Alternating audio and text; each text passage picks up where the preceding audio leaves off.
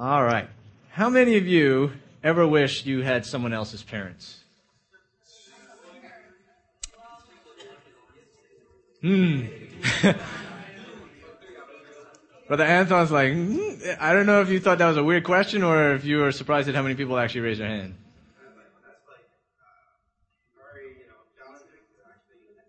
Yeah. Well, we got tough kids. We got tough teens. They're not afraid to be honest. Hold on a second, I gotta sneeze.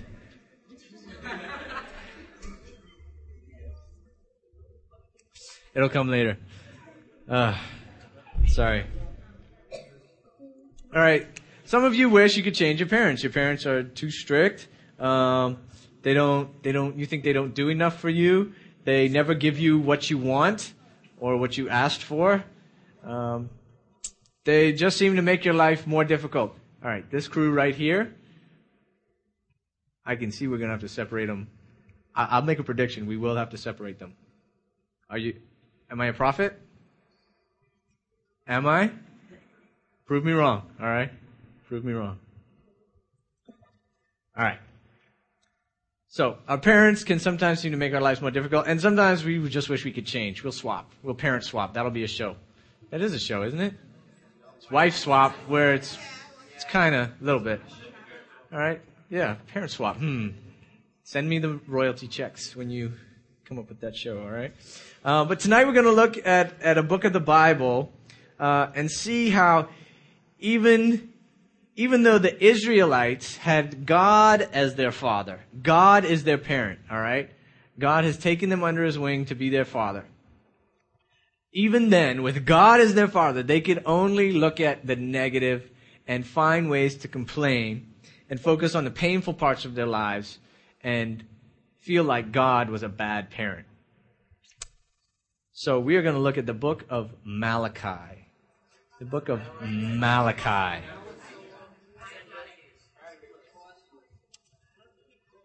Malachi is the last book of the Bible, last book of the Old Testament. The last book of the Old Testament right before Matthew. So, how many of you have ever read the book of Malachi? Darren did. Yeah. Chris and I went through it at Word of Life, but it's just like, whew. It's a short book, but it's a book that focuses on the heart. God is going to get directly into the heart of the Israelites. And they're complaining against him, but God comes back and has some complaints against them. And this whole book is focused on sincere worship of God. If there was anything at the winter retreat that I would have said wasn't as good, everything about the winter retreat was fun. I mean, it was a great weekend, right? I mean, except for the rock Bernard fell on. That's true. If there was one thing I could say I would wish was a little better was the worship time. And I know Anton wasn't there, and there was just something about it that just felt like, okay, this is worship time.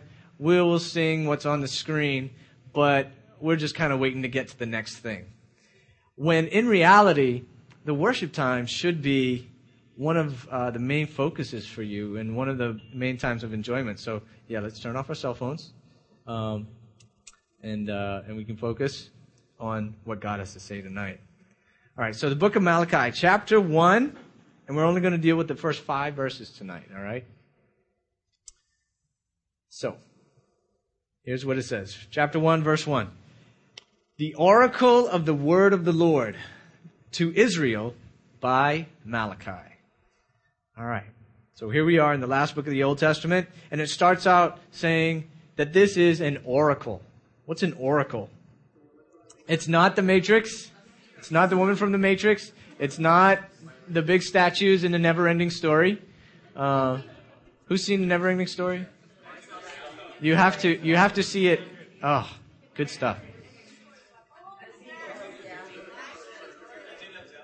Yours says a burden. That's actually a very good word. What is an oracle? Someone or something that predicts the future. Okay? That's what TV and movies have taught us an oracle is. But in the Bible, an oracle like this. An oracle is, Kevin said it, it's a burden. All right? It's a burden. It's something that is urgent, that needs to be said because something is wrong. Okay? So God says, I have an oracle.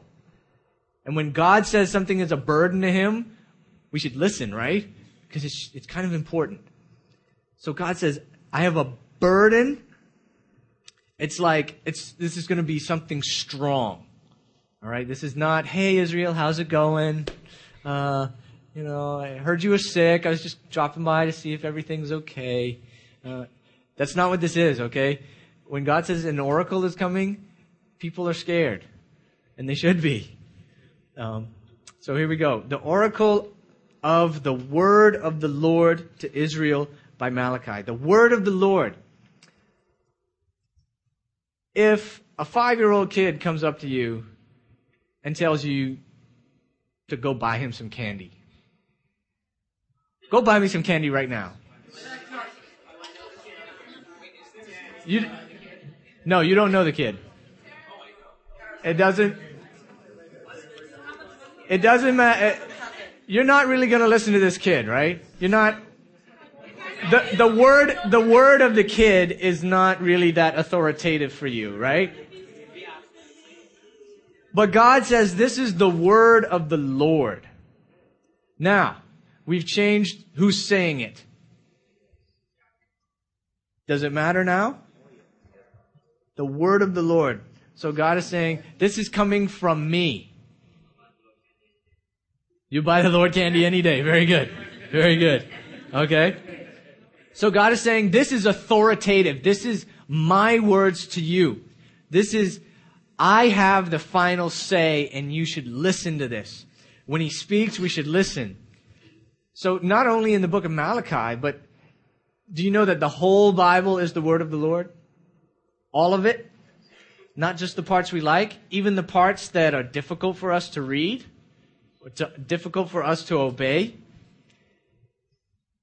like submitting to our parents, submitting to authority, not lusting, loving our enemies, all of those things. God gives us these commands for our joy and for our safety. So we should be willing to humble ourselves and obey them and obey our loving Creator. Which is why when I speak, you will always see me referring back to what the Bible says. And not just my opinion. Because why are you going to listen to my opinion? You already have your opinion. Why will my opinion trump your opinion? But if it's God's word and I'm explaining what God has said to you, then I would hope that it would be something that you would listen to. And live it out. By the power of the Spirit, not by the power of our flesh, right? Because the flesh, what? The flesh is dead, right? We learned that at a retreat. And it's by Malachi. Malachi means my messenger. So that seems like a good person to send a message with, right? And it's written to Israel. To Israel. Here's what's going on. As the book of Malachi is being written, this is the situation that Israel is in. Israel has returned from exile, and things are not going so well in Israel. Now, why was Israel in exile in the first? What does exile mean? Outcast, sent away, right? Kevin said bondage. They were all of these things, all right? The Babylonians had come in and conquered Israel, left it in ruins, destroyed it, killed all the people, and took, not all the people, but took the captives back to Babylon. And so Israel was left empty and with nothing. Why did that happen? Because Israel ignored all of God's warnings. Israel had chosen to ignore God and just do whatever they wanted. And God said, hey, you need to stop doing these things that you're doing. Otherwise, I'm going to bring judgment on you. But they never listened to his warnings. They disregarded his mercy so many times that God finally had to bring the judgment on them. Why did this happen? Because they refused to turn to God and love Him and obey Him. So this is it's just a barren wasteland out in Israel, as Malachi is writing this. And the people have returned from exile, and they're trying to set up their lives again, but they're not doing it according to the way that God had shown them how to do it in the law. And so God says, I have to write this letter to you. But here's the lesson for some of you. God is not going to let you live your life. He's not going to let you live a life of totally unchecked sin. He doesn't let His people live in unchecked, unabashed, unashamed sin without doing something. If you are really His child, He will not let you live a life that constantly ignores Him. So here's what's going to happen. Situations are going to pop up. Friendships are going to disappear. Relationships are going to break down. And all of these things are designed by God and allowed by Him to draw you closer to Him. So God He leads us into exile to open our eyes to our neglect of Him, to the fact that we haven't been obeying Him, that we haven't been surrendering to Him. And when we do turn back, to reawaken a passion for Him that was missing, just like He did with Israel. And we get to the place where we finally say, Lord, I give up. I'm tired of running. And I'm going to do things your way, surrendered to you. This is what happens when God leads us into exile and brings us back. So, what does God actually say? We know it's an oracle. We know it's a burden on God's heart for His people. What does He say? What does He start out with? Verse 2, He says, I have loved you, says the Lord. God starts out with a clear statement of His love. And this doesn't really surprise us because we learned in 1 John that God is love, right? But when your parents are in the middle of disciplining you or grounding you or doing whatever, and they tell you, I love you, how well do you receive that? I mean, do you say, oh yes, Mommy, you love me. Thank you. Spank me again. Right? Take away more of my allowance. Please, let me stay in my room all day with no internet and just my homework to do. I know it's because you love me and I appreciate it. That's not how we respond, right? Why? Because all we know is that we're experiencing pain and discouragement. And it seems like, you're the ones doing this to me, so I really don't like you right now. I don't believe that you love me. And the Israelites are the same way. But, God knows exactly what they're thinking. And it can be annoying when people tell you what you're thinking. How did you know that that's what I was thinking? People get annoyed with me all the time because I know what they're thinking. And then I tell them, and then they get mad and pretend like that I didn't know that that's what they were thinking. Because you feel exposed, right? You feel like, I didn't give you permission. I didn't give you permission to confront me on that. Yes, ma'am?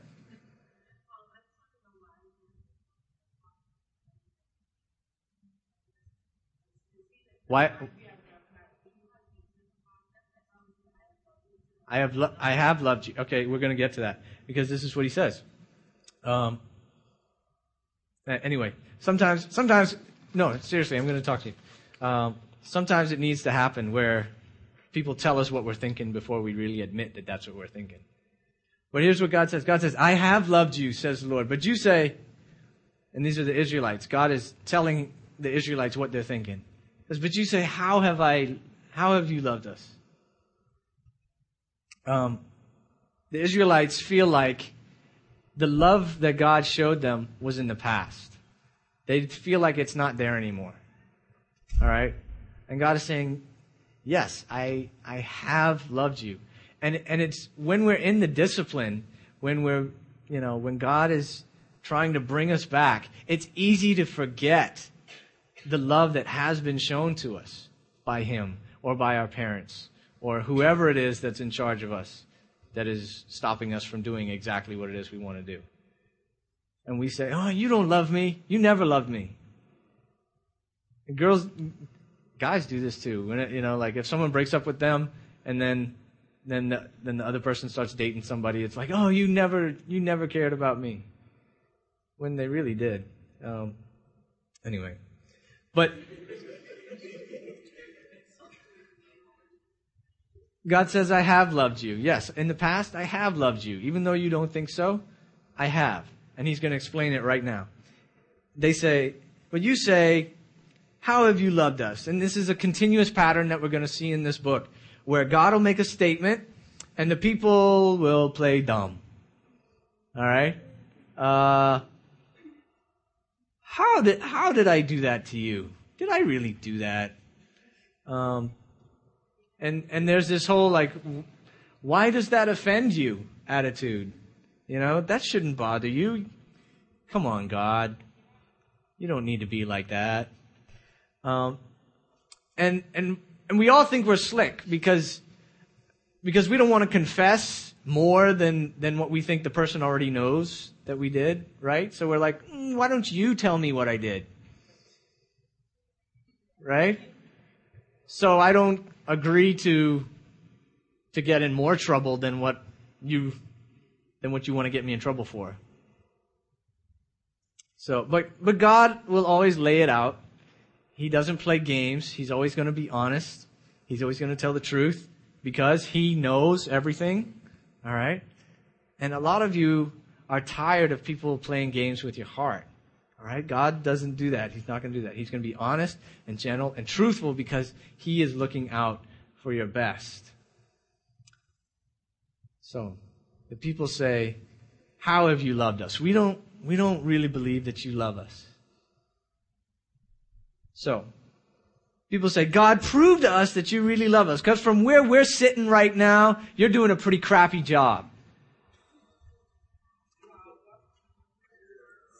That's what they're saying. They're saying, how have you loved us? They're saying, no, you haven't loved us. Prove it to us, because we don't believe you. But listen up, guys. I guarantee you that at some point in your life, you will have this exact same reaction. Where you will go through something and you will say, God, right now it feels like you don't love me. And the pain will be so great, it'll feel like He's forgotten about you, and you'll feel like, God, you never really did love me. And you'll want to give up. Not only do we do this with God, we do this with our parents, we do this with our friends, right? We say, oh, you don't really love me. You never loved me. If you loved me, you would fill in the blank. You would give me what I want. You would spend more time with me. You would do this. You would do that. All of these things. We do this with our leaders, people who are in charge over us, when they confront us and when they tell us about patterns that they've noticed in our lives that are going to pull us away from God. We don't like it when they confront us on those things, and so we stop talking to them. And we drift further and further away. And we start to believe the lie that God doesn't love us. But God still responds to the Israelites' complaints. He answers their objection. He gives them evidence. They say, you haven't really loved us. Prove it. He says, here we go. All right, buckle up. He says, is not Esau Jacob's brother, declares the Lord? Yet I have loved Jacob, but Esau I have hated. I have laid waste his hill country and left his heritage to jackals of the desert. If Edom says, we are shattered, but we will rebuild the ruins, the Lord of hosts says, they may build, but I will tear down, and they will be called the wicked country, and the people with whom the Lord is angry forever. Your own eyes shall see this, and you shall say, great is the Lord beyond the border of Israel. God says, I do love you. I have loved you. How do you know? When you compare how I deal with you, Jacob and Israel are the same. All right? Jacob's new name is Israel, so they're the same. Jacob had a brother named Esau. Esau and Edom are the same. Okay? So here we go. Jacob and Esau are in the same family.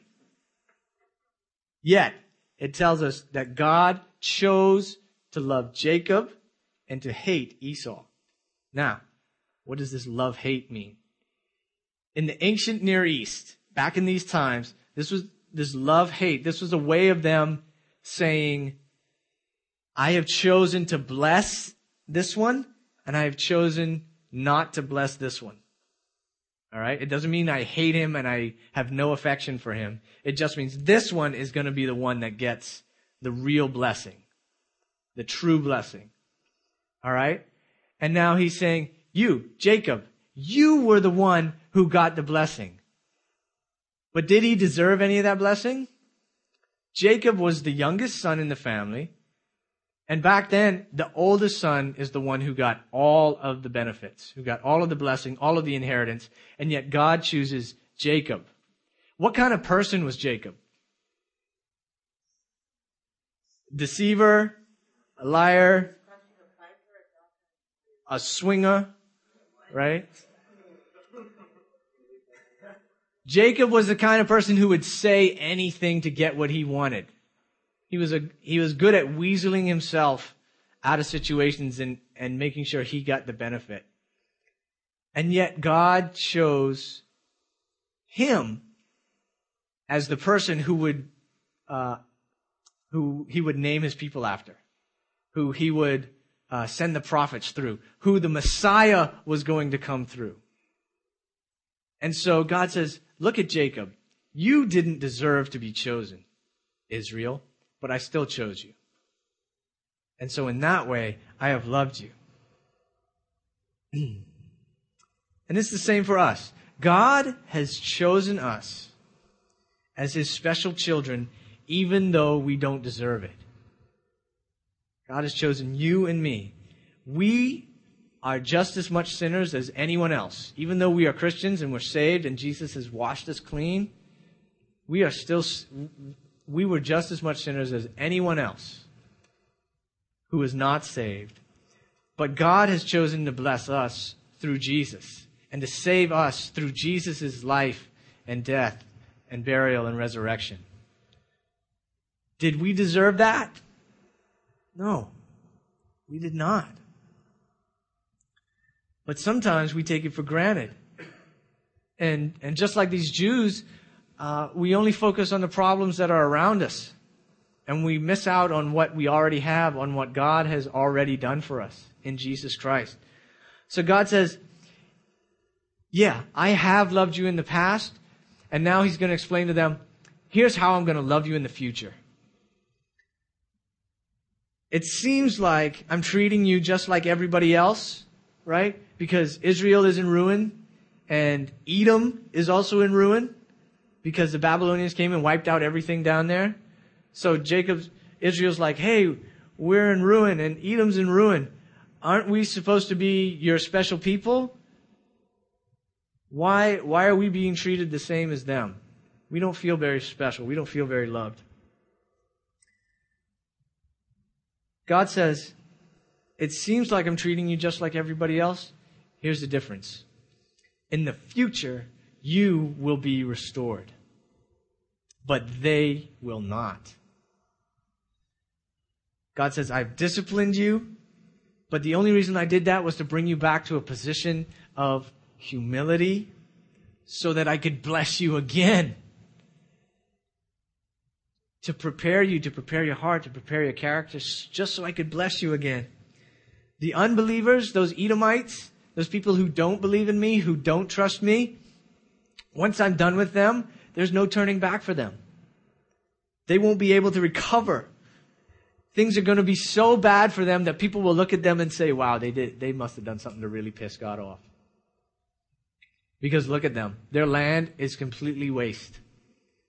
Every time they try to rebuild their buildings and their cities, something happens. And everything gets destroyed. Why does that happen? Because God says, they may build, but I will tear down. And they will be called the wicked country. And the people with whom the Lord is angry forever. Man, just bad stuff is just going to continually happen to these people.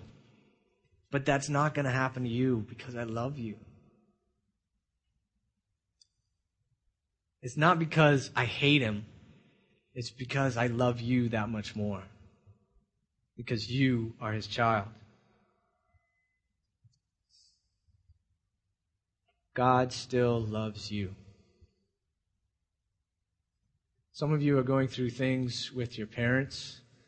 You're going through arguments and difficulties with your friends. Your school grades might not be so hot. You're struggling with your teachers. Some of you, your families are in financial trouble.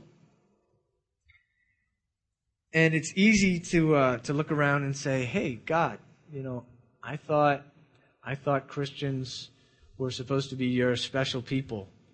I thought we were supposed to be special to you, that we were supposed to get some kind of favor from you. And I'm not seeing it.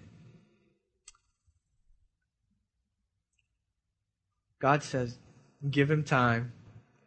Be patient. Let him work on you in this time of exile or this time of wilderness. And at the end, you will be able to say, great is the Lord beyond the border of Israel. When God restores you, but he leaves the unbeliever in his state, you can look at that and say, wow, God is great, even to me here in the Bahamas, beyond the border of Israel. God isn't just in Israel, God is everywhere. And he cares about everybody everywhere. And it's not going to be a friendship or a relationship with a guy or a girl or your grades that people are going to be amazed at. It's going to be how the Lord has worked and shown his love in your life. And so that should be your top priority, not all those other things. But I need to say this. If you are not a believer in Jesus Christ, you don't have access to this blessing. You don't have access to this hope, to this special love that God could pour out on you if you would just accept what Jesus has done for you. God has made it possible for you to have access to these things through his Son, Jesus Christ, to come to him and to receive his blessings. But not just for how great his blessings are, all right? It's not just about getting the blessing. It's not just about saying, hey, yeah, I got saved when I was 6 years old. Thanks, God. Now I don't really give a flip about what you want me to do. So when I come to youth group, I'm just going to sit there and goof off and talk to my friends and not do anything. When I sit in church, I'm just going to, I'm going to text on my cell phone. I'm going to talk to my friends. And I'm going to completely ignore you. Because I'm a teenager, and who gives a crap when I'm a teenager? I'm going to wait till I'm 25.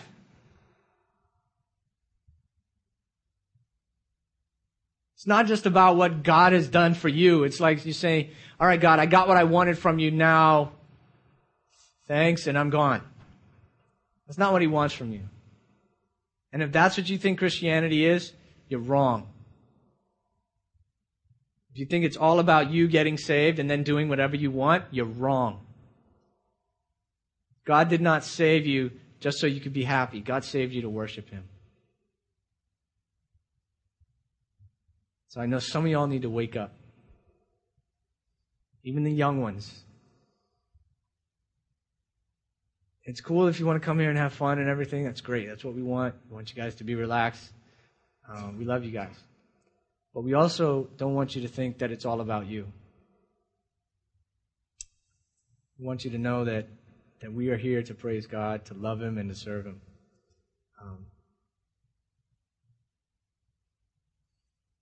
To be able to see what he has done and worship him and praise him in every country.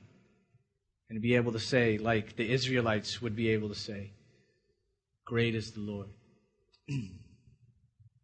Let's pray. Father,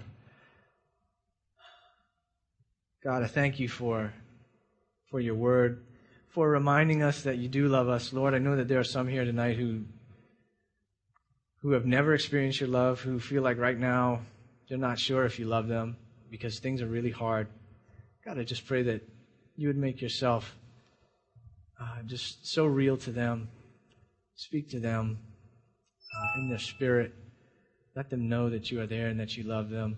Remind them of all the ways that you have loved them in the past, and assure them that you will love them in the future. And let that spring praise out of them, just like it will for the Israelites in this book of Malachi. Lord, help us to not just be all about ourselves, but to remember that you saved us for a purpose, and that is to love and worship you. In Jesus' name, amen.